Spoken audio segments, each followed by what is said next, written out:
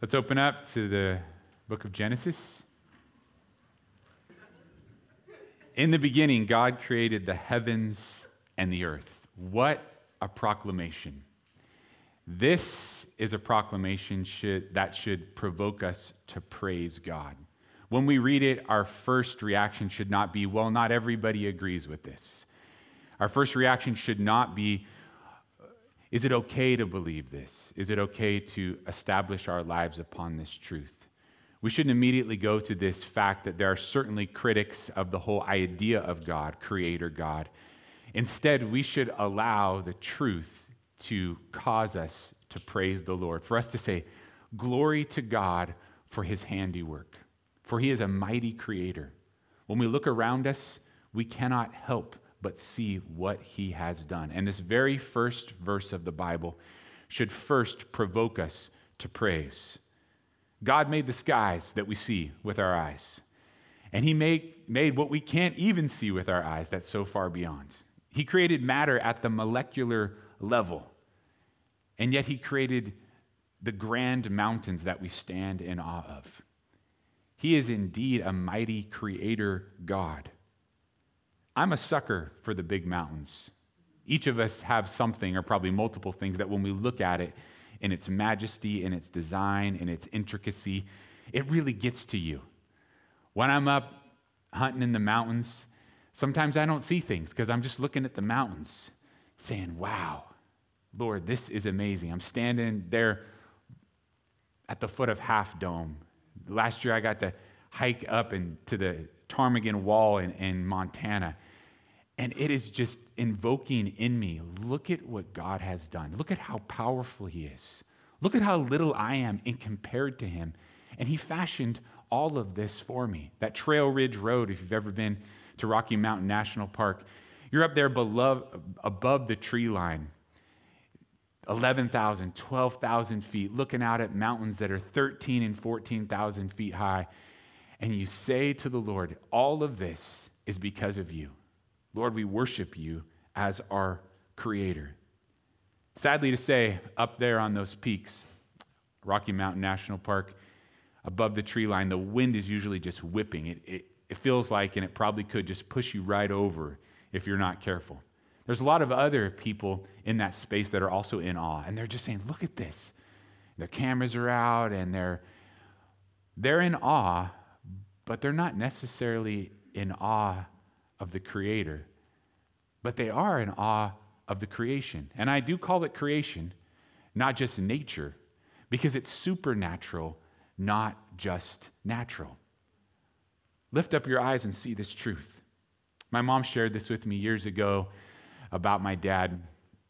When he was suffering with cancer and going through radiation treatment, they made a trip up to Tahoe just because they wanted to try to be normal. You know, normal people go some places sometimes to take a break, so they headed up to Tahoe, and it was a hard trip because he didn't do well. He was struggling physically because of the treatment, because of his disease. But on the way back, he was just looking at the mountains. You know some of those views up there. Sometimes you just need to pull over the Vista Point. They were driving down the road, and my dad's rolled his window down. His voice ended up leaving him because that's where the cancer was. But even in that time of living in this fallen, sin-sick world, the Lord spoke to him and said, look, his handle on the CB radio was Mountain Mover. The Lord's the real mountain mover, but he loved the mountains. When we read, in the beginning, God created the heavens and the earth, are we so focused on the geology and the biology and the botany and the anatomy and the physics and the mathematics and studying all the theories that we fail to give God glory for what an amazing God he is? In the beginning is Reshit. That's the Hebrew word. We have that prepositional phrase, the object of the preposition being beginning. Now, our word Genesis comes not from the Greek, but from the Hebrew. That's the Septuagint. They took the Hebrew scriptures and translated them into the Greek. So we have the Genesis. And what does this word reshit mean? What does Genesis mean, the word that we get from? It is the beginning of all things. It might be even put this way, the starting point of our time continuum. We know time, we live in time, and this is the word of the Lord saying to us, this is what came first in the scope of time. God lives outside of time, but this is the choicest. Reshit even means that. This is the best. This is the starting point of the heavens and the earth, the Genesis. Reshit Elohim. That's the word for God listed here. And that's grammatically, it's a plural word. And this is interesting to me as I look at Elohim and how many times the name of God is mentioned here. Not singular, but plural. But then I look at the verbs in this chapter, and I look at the pronouns in this chapter, and we have a mixture of both plural and singular verbs and plural and singular pronouns. What's the answer to this? And I know you're thinking, can't we have a scientist instead of an English major do this for us? But you know subject and verb agreement. You hear it when it's wrong. So if you just said, Eddie like ice cream, that's not right. You know something's up, right? You're supposed to say, Eddie likes ice cream. Eddie, the subject, and the verb, they agree now. But you could say, Eddie and Michelle like ice cream, and all of a sudden, you have subject and verb agreement. We don't have that here. Is it that the writer, is it Moses isn't good at grammar? No, it's that theology is more important than grammar. And the Lord is speaking through his word that he is indeed a triune God. You will see it here in the very first chapter, that he speaks of Elohim, and at times the pronoun will be he, and at other times the pronoun will be our. Let us make man in our image, plural pronoun.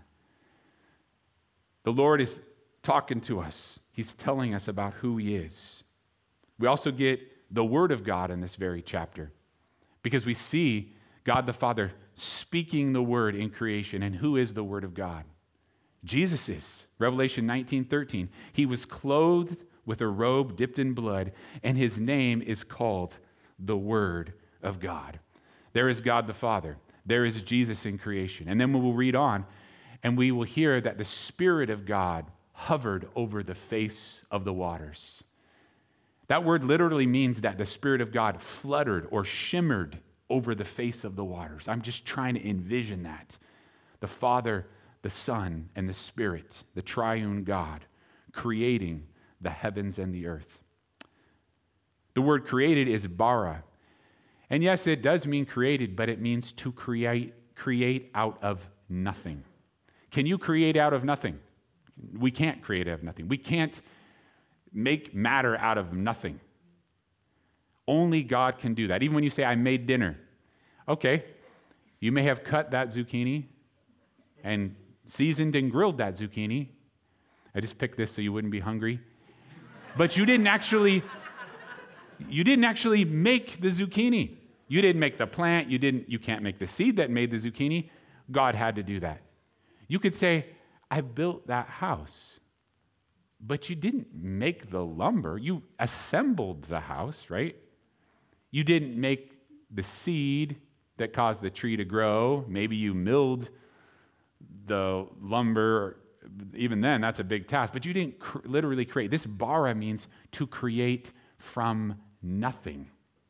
That's what God did. That's creative.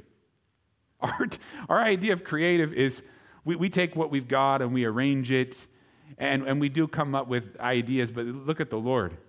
He's just not that limited. So the eternal, all-powerful God created something out of nothing. That's supernatural. It's beyond comprehension, isn't it? Look there in your Bible.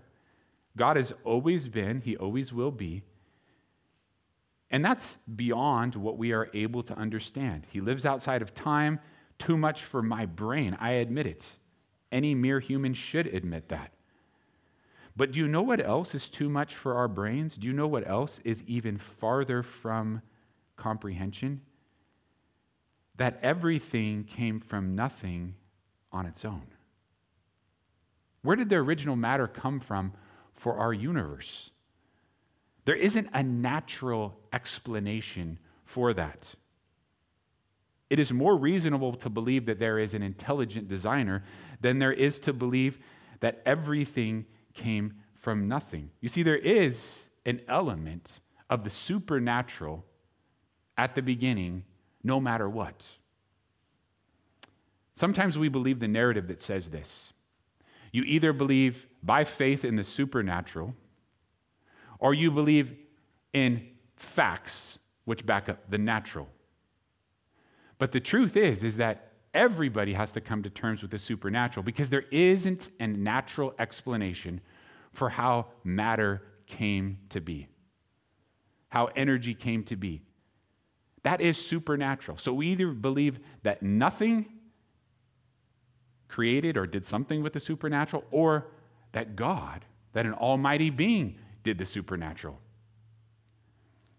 The foundation for faith in God is something that's just going to continue to pile up if you'll study Genesis with us. Will you trust that God did something great, or will you trust that nothing did something great? Because this universe truthfully is great. Divine, supernatural design. God, He is divine. Supernatural. The supernatural does exist. It just means it's beyond our comprehension. It's beyond our ability to explain or to calculate. And God was the one who performed the supernatural act of creation. In the beginning, God created the heavens and the earth. If any person will accept this truth, it will drastically affect their view of who they are in the world around them. This single statement. We need the totality of the Word of God. Yet this statement, so much hangs upon it. And most importantly, if you will accept this statement, it will drastically change the way you view God Himself, the way you relate to Him, whether you worship Him or you don't worship Him. Your perspective of God, your worldview has a lot to do with whether you believe that God created the heavens and the earth. Your understanding of the universe either flows through this verse or attempts to flow around this verse. In the beginning, in my mind, I often go back to the beginning. When we're studying our Bibles and something comes up that doesn't make sense to my natural mind, and we read of supernatural occurrences, I go back to the beginning and I realize that God is orchestrating. He designed it, therefore it's under His dominion. He created it, therefore He has control. He created it, therefore He cares. He fashioned it, therefore He intervenes. Does your understanding of the universe start with God? Is that the genesis of your understanding, Creator God? As we study through and as I attempt to teach through the book of Genesis, some would say, well, either this is going to be for people that already believe in God and that He is the creator, or it's going to be for people that don't believe that God is a creator. But the reality is that many people do believe there's a God, but they just have so many questions that they're paralyzed as far as stepping forward and actually giving their life over to God. I like to ask people, do you believe there's a God? And it's amazing how many people, the media would love you to believe that there are a lot of people who are atheists. But actually most people believe there is a God. They just have so many questions that they aren't willing to submit their life to who God is and what He has done for them. So let's address our doubts. Do you have doubts about God? I do. Is that too piercing for us to admit? That doubts come into our lives? What do we do when our flesh thinks that way, when the enemy tries to get us to think off course? We're supposed to come back to the truth of God's word, and He anchors us in faith and chases away our doubts. The truth is every time we study the Bible, we're dealing with our doubts to some extent. The Lord is affirming that which is true, And he is teaching us to not be duped and just see things in the mere physical, because we're so much more than that. As we say, God created the heavens and the earth. In the beginning, he did that. There are those who say, well, starting with Creator God, that's a bias. Well, isn't it also true that starting with there is no God is also a bias then? Or starting with the idea that God is real but doesn't care, isn't that also a bias? Bias comes with the idea that the perspective is skewed. So let's do it this way in order to reason our way through it. Let's call it a premise. I have entertained and I have researched the premise that there is no God. I have. And after much deliberation, I have concluded that nothing could be further from the truth. Are you willing, and maybe this is you today, to entertain and even research the premise that there is a God? Are you willing to question your infallibility? Benjamin Franklin was a fascinating man, a scientist, an inventor, a statesman, a philosopher, just a really well-rounded guy, super smart guy. People say, oh, he was a government person, well-rounded. They took that the wrong way. They just were like, he was a Renaissance man. I know my children. He was a little portly. They called him the old, septuagenarian, yeah. So he's there at the Constitutional Convention, and when you look at his scientific interest and how every time he'd cross the Atlantic, he was charting the currents within the ocean. When you think about his discovery of electricity, when you look at his inventions, the guy really was super intelligent, just an amazing guy. But he gives this speech right before the delegates vote on the constitutional, whether they're going to ratify the Constitution or not, get rid of the Articles of Confederation. And he says, I'm asking you to doubt your own infallibility, to say, maybe there's something that I don't know. And whatever doubts you might have about this form of government, don't make it so all of it has to fit into your understanding. Ratify it because you know that much of what we've talked about is indeed good, and admit that you could be wrong. That's what we're doing, right? What percentage of the knowledge in the universe do you think you possess? What? I'm not insulting you. I'm just asking you for a percentage. Like, when I think about that question, I used to think, oh, I'm a historian. I know so little about history. I mean, that's supposed to be my area of emphasis, and I'm like cultures, civilizations, languages, and all that. Like, if you had to put a percentage just on what amount, there's all the knowledge in the universe, what percentage of it do you possess, do you know? And man, I had one person tell me this week, and it was in Grass Valley, so you never know what you're going to get up there. It was 5, they said they thought 5%. And I was like, whoa. There's no way I'm saying 1. I'm into the point, I know I'm in the negative. So what are the chances, even if you're that 5%er, you have 5% of the knowledge in the universe in your brain, what are the chances that God could possibly exist in the other 95%? There's some pretty high chances there, aren't they? There's some high chances. So the Lord, here he is. Might talk about bias. But you look at this, we must come to a conclusion. We must be willing to research it. We must be able to reason through it. In the beginning, God created the heavens and the earth, the divine, supernatural designer. So speaking first about God, then about the supernatural, because the supernatural are just things we can't explain. There's a lot of things we can't explain. Now we get to the designer. The earth was without form and void, and darkness was on the face of the deep. And the Spirit of God was hovering over the face of the waters. Then God said, let there be light. And there was light. And God saw the light, that it was good. And God divided the light from the darkness. God called the light day, and the darkness he called night. So the evening and the morning were the first day. And the word does point to it being a literal day. We won't go into that at this point, but here's day one, darkness and light. Look, God made the skies. He also made the earth, but there weren't landforms yet. It says here that the earth was without form. It was void. So there weren't mountains and valleys. The water everywhere. I picture it like a swamp, yet without tules, right? Emptiness, void. And then we get the first explanation about how God created. Check it out. It says that he spoke. He created through the spoken word. It literally means that he spoke things into existence. He said, "Let there be light," and then there was light.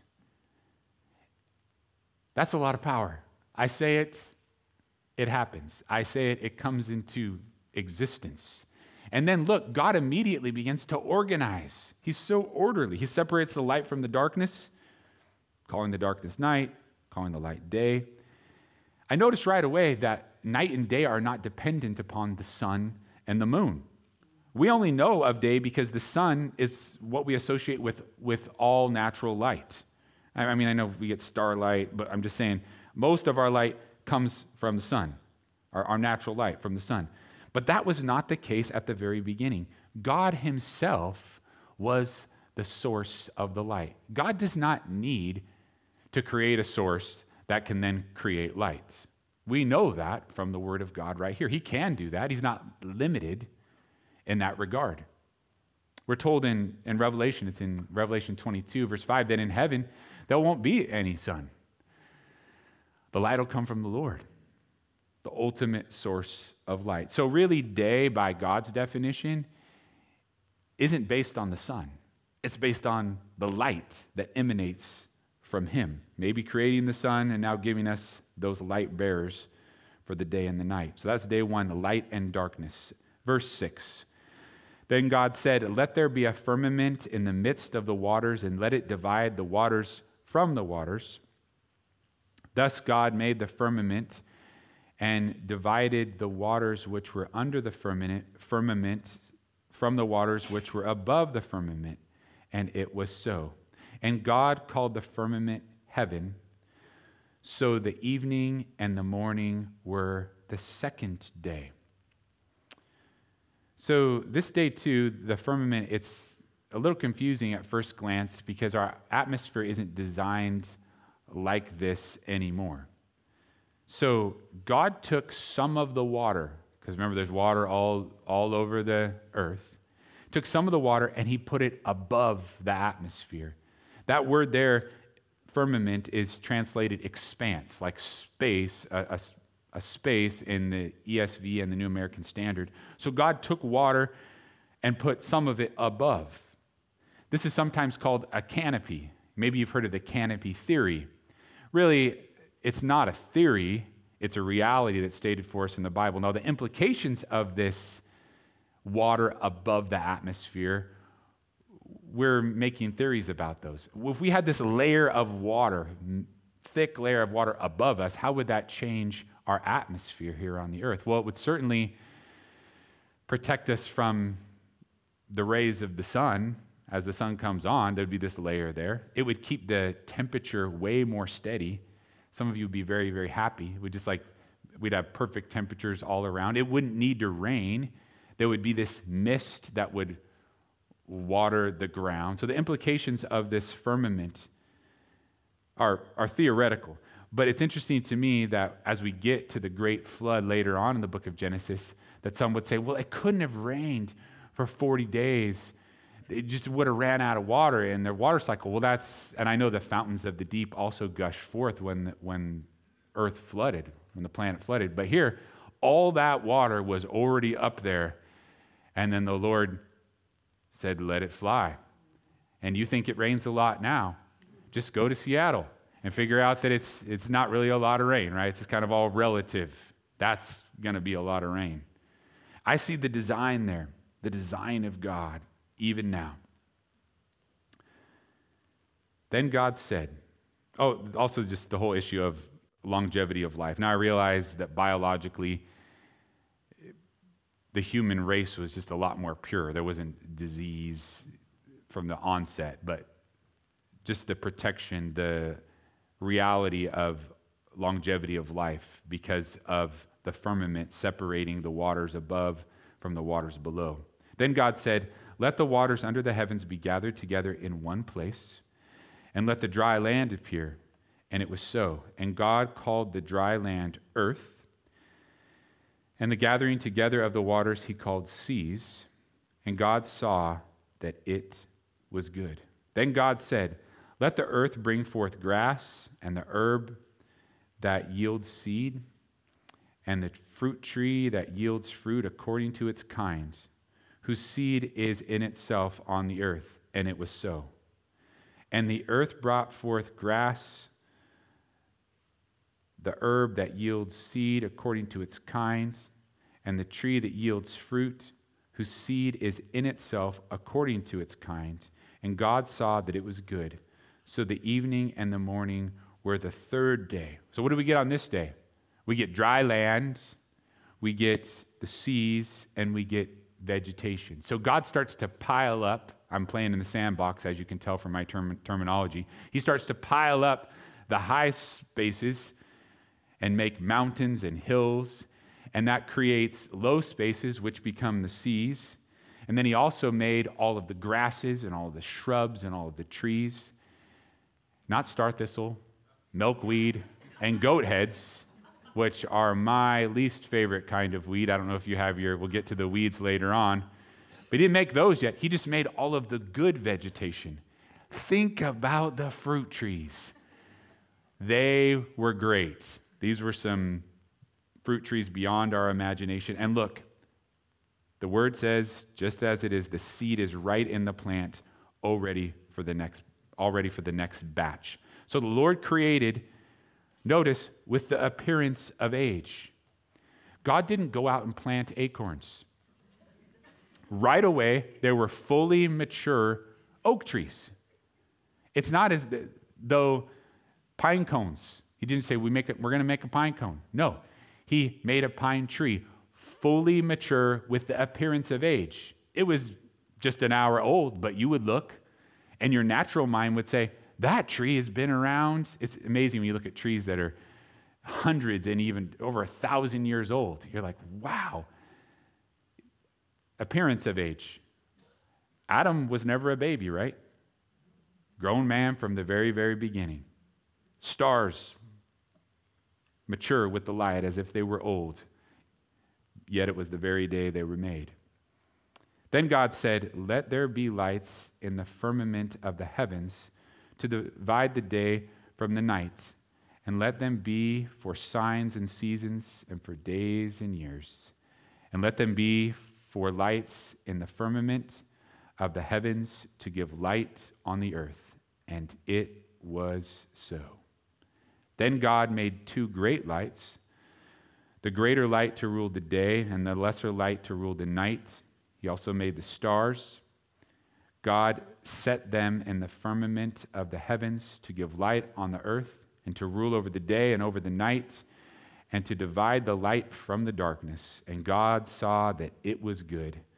So the evening and the morning were the fourth day. So we get the lights of the heavens, the stars.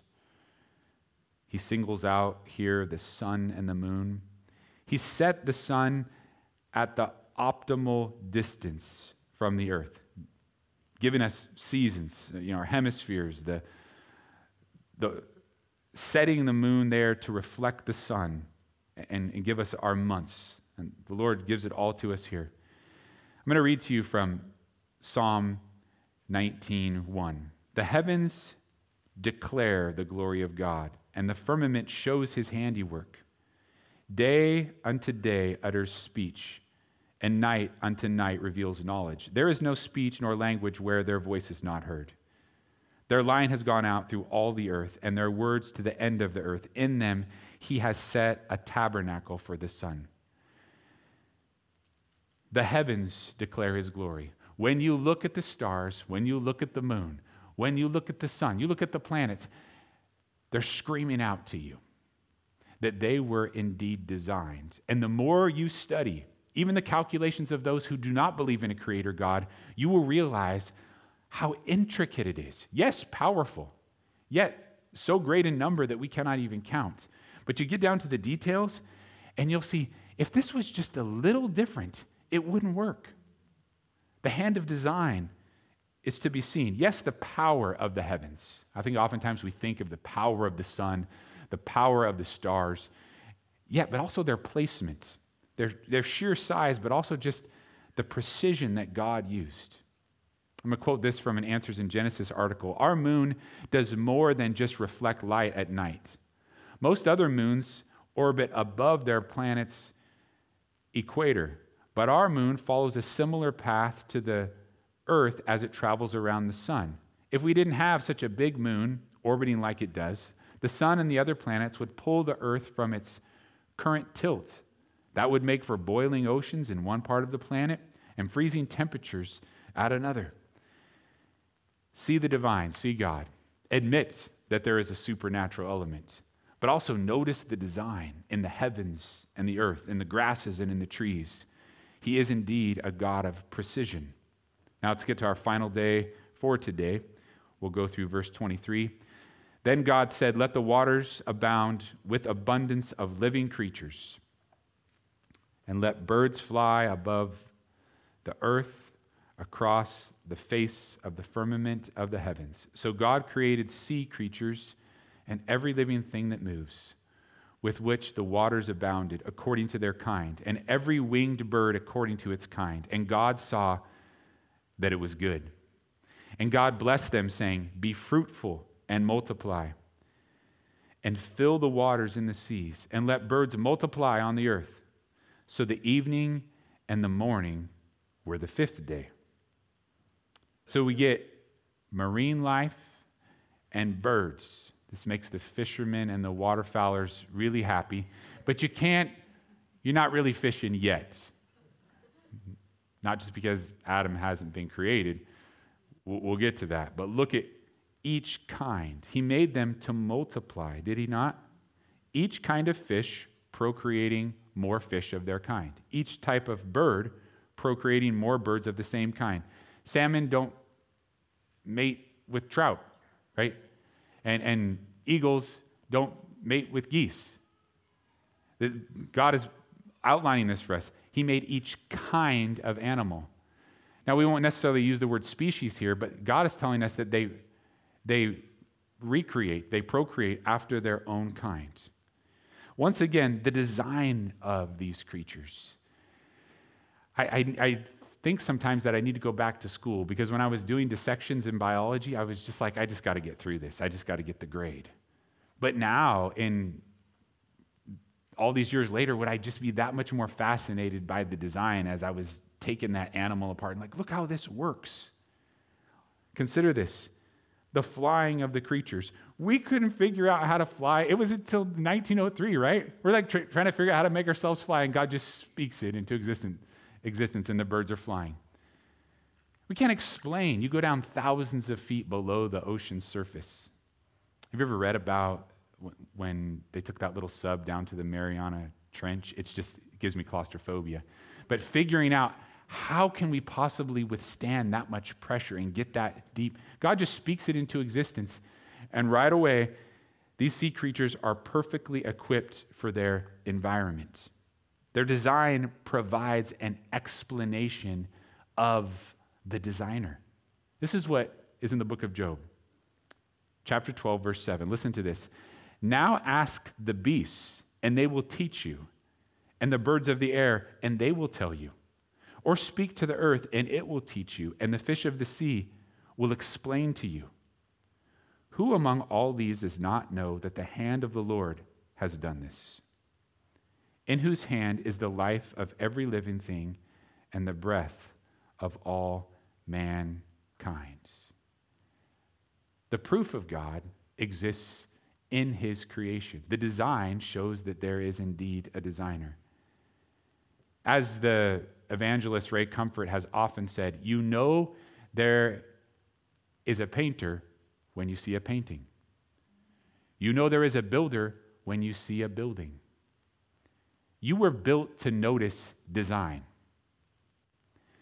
If I tried to convince you that even the simplicity of this pulpit made itself, you'd say, no way. That's impossible. If I said, this shirt, it made itself, I could not get any of you to even go after that notion. Yet what is greater? The design of a bird or the design of this pulpit? The design of this shirt? Or the design of a tree? It's not even close. So they're speaking to us, and the Bible is saying, look at what is around you. Don't be duped. I learned a lot about science during the COVID pandemic. That science, so-called science, changes an awful lot. And we don't have a clue from day to day sometimes what the real science is. That was a term that was tossed around a lot. Well, this is the science. And we're going like, wow, it sure does keep changing. And I realize we're all in there trying to navigate it. I'm not trying to be divisive or any of that. It's like, well, the quarantine was 21 days. You know what the quarantine is now? 1 day. The science, much of science, well, true science isn't agenda-driven, but much of the science that we hear is agenda-driven. Will we realize that? Or will we let the design speak to us of the Creator? To the kind, and how God created the animals after their own kind. It makes it clear here in the Scriptures. There are many reasons I can't believe that one kind of animal evolved into another kind of animal. But one of those reasons is the lack of the so-called transitional life forms in the fossil record. I don't have enough faith to believe in these gaps. If it really did happen that way, and one kind of animal over billions and billions of years evolved into another type of animal, there would literally be thousands of fossils reflecting that evolution. And I say to the person who's a macroevolutionist, that is unbelievable to me.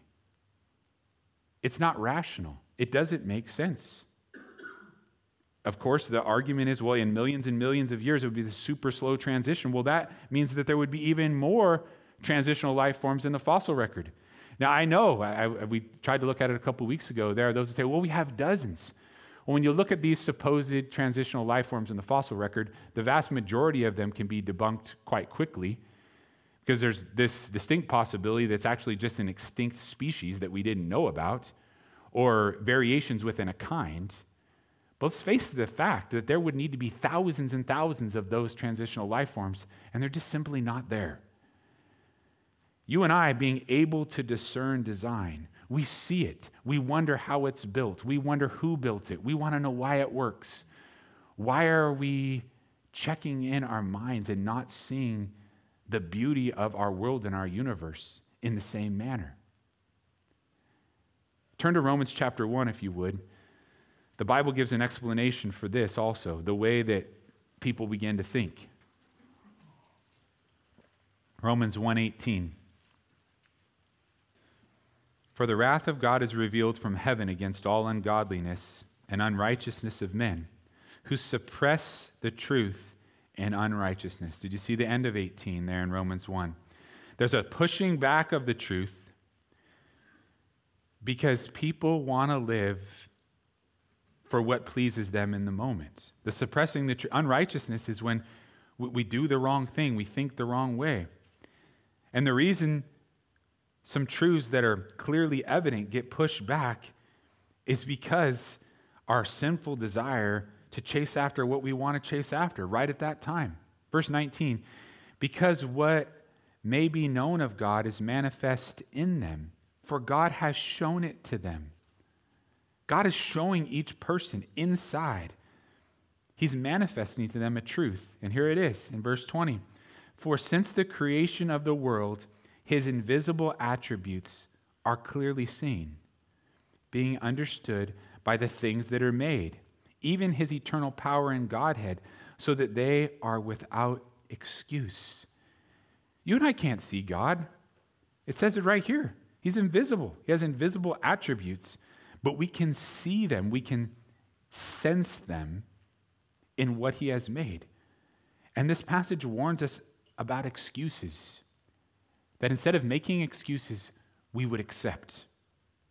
Because those excuses don't hold water anyways. That's the truth. Let's not suppress the truth. Let's embrace the truth. It is the truth that will set you free. And Jesus is the way, the truth, and the life. You should consider the conclusion that there is an almighty creator God who made the heavens and the earth. But buying into that conclusion, believing that premise in and of itself, will not make you right with this almighty God. You must come and make him your personal king. The Bible calls it Lord. You must come and say, I'm giving you my life. I already see that you're all powerful. I already see that you're a wonderful designer. But now I see that you love me. I know you love me because you paid the price for my sin on the cross. God Almighty came down from heaven, took on the form of a man.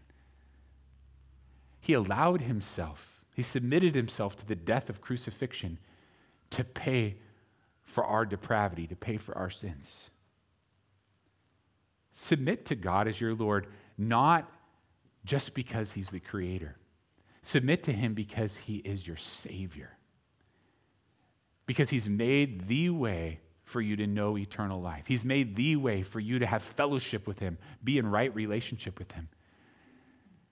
Don't spend your time suppressing the truth, but instead say, Lord, here I am. You revealed yourself to me. There was a man who even said to Jesus, I believe, but help my unbelief. Lord, I do believe. I'm here, but I have doubts. The Bible doesn't even say that you have to sort out all your doubts, but it does say that you have to submit. And this is the message. It's not our message. It's the message of the Word of God. The simplicity of all of us are lost without the Creator God, without the redeeming God, without the God who loves us. And the truth is, we don't like to surrender. We don't like to give in. We don't like to say, here's my life. You know so much better than I do. You gave your life for me to forgive me. Now I'm giving my life to you, saved by grace through faith. It is an act of faith. We admit that. But it's not an ignorant faith. There are reasons for the faith, but still it is faith indeed that you and I would proclaim that wonderful message. So many think they can be right with God by doing or calculating or having deeds or working their way to God. That's a lie. Just like the lie that we're here by chance or by accident. Accept the truth. Accept the Lord. As we worship him, this is definitely about Creator, but it's also about Redeemer, that he's the one that gave his life for us. God, so many of us return to the rock-solid truth that you are indeed supernatural, that you far surpass our ability to comprehend. We also come and we just tell you that we're thankful for you taking the scales off of our eyes, the blinders off of our eyes. We didn't do that, Lord. You did it. We didn't find you by seeking for you. You sought after us, and you called to us, and we give you all the credit, Lord. And as you unveil your truth, and as you show your love even more, Lord, and just consistently pour it out, I pray for the response of hearts and minds. Lord, I pray that there would be a confession, that believe in their heart that you are indeed the Lord and that you are risen from the dead. As we rejoice in you, may there be an understanding of why we sing like we do and why we worship. And even though, Lord, we know these songs aren't perfect, and we're certainly not perfect, we want to please you. So we worship you as your people, as your children, and as your creation. In Jesus' name we pray. Amen.